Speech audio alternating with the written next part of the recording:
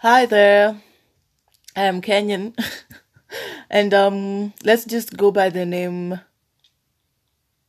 Nandi, and that's what I'll be using on this podcast.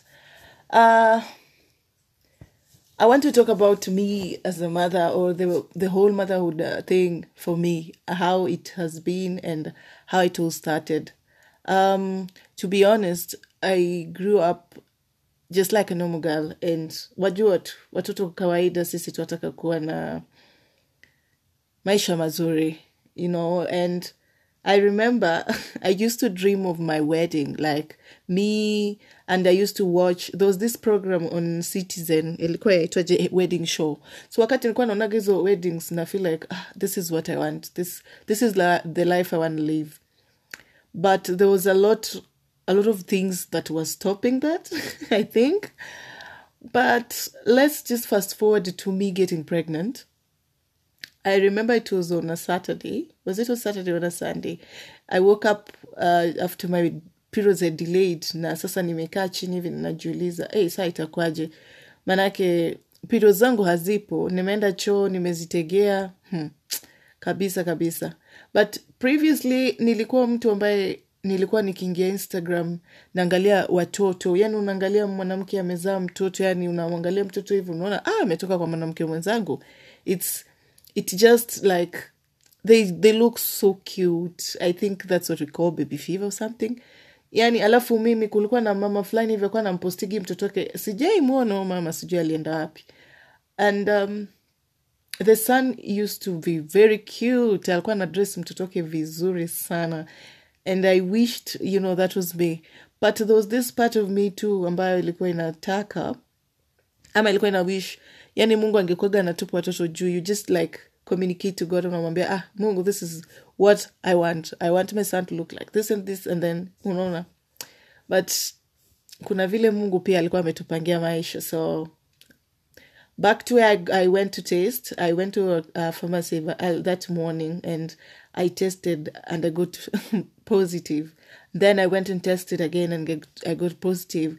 Yani ikawa nimeenda karibu mara 10 hivi, naenda tu yani niliangalia sana nikapata nipo positive, and then I had to sit with it na nikakubali.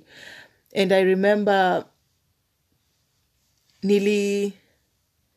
kidogo nilijichukia inside me kidogo, because I felt like things are just happening too fast, and I've always wanted like to have a proper, like the right stages for me before I get pregnant. Yani hiyo ambayo ilikuwa like I have a wedding, I have a traditional wedding, then a white wedding, then I get pregnant. Lakini haikuwa hivyo. It turned out to be something else. And for some time that weekend, I don't know, ilinisumbua, but I called my mom. I remember, and I'm like, Mommy, I'm pregnant. And she was like, wow, so what are your plans? Nikamwambia, sijajua bado, nipo very frustrated. I'm so stressed because, it just came. And sijui what to do about it. And my mom told me that usitoe. Kama humtaki mtoto, just like beba mimba, but usitoe. And I just went home and I sat down. I remember I just cried because I wasn't ready to be a mother at that time. I wasn't ready to become responsible for anyone, because my life at then, nilikuwa pia mimi ndipo, I'm still struggling with so much, and now I'm a mother, so I didn't know what to do. So the whole journey had the whole journey was it was so emotional for me. And I can say there are times I felt like I wanted to walk and I just trip and get a miscarriage. There are times I felt like I should just die. There are days I woke up, embracing it. It was just a roller coaster of emotions, and I came to terms with it at some point. When at 3 months, That's when I felt like, no, I cannot do it anymore. The morning sickness that comes with pregnancy.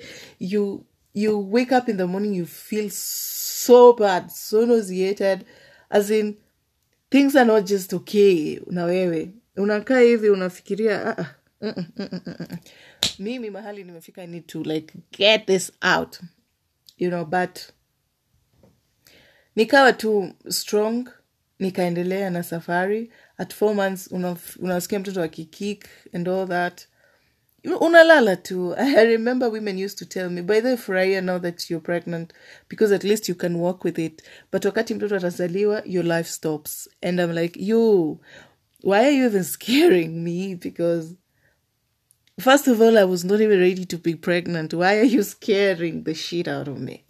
So at 6-7 months, that's when another stress came. And you cannot bend, you cannot, like, there's so much changes in your body, on your body, like hata mapua yenyewe, pua ambalo lilikuwa ndogo lishakuwa kubwa.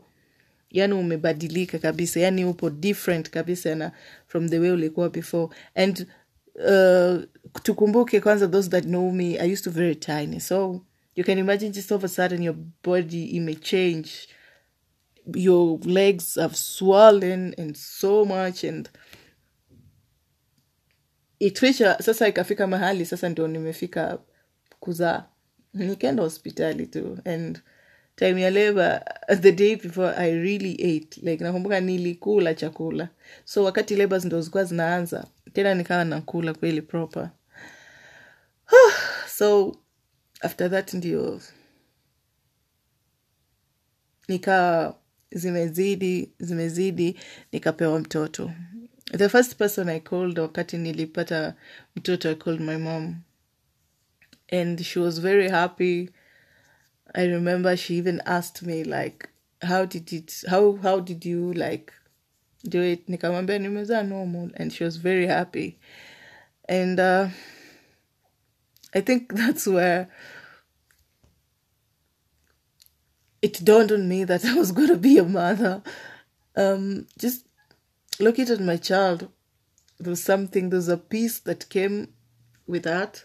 There was all the pain I had felt, all the emptiness I had felt. Yani nikapewa hivi mtoto, nikawa nipo very happy. And I remember telling my daughter, Mama, it's me and you.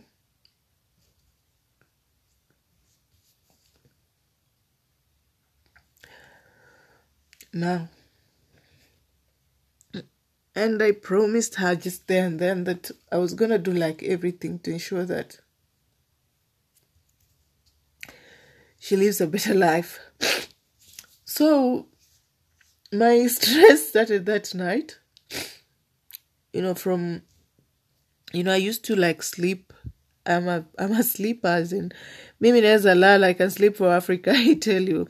So you just from sleeping every day, like from 8, let's say from 8 p.m. to 5 a.m.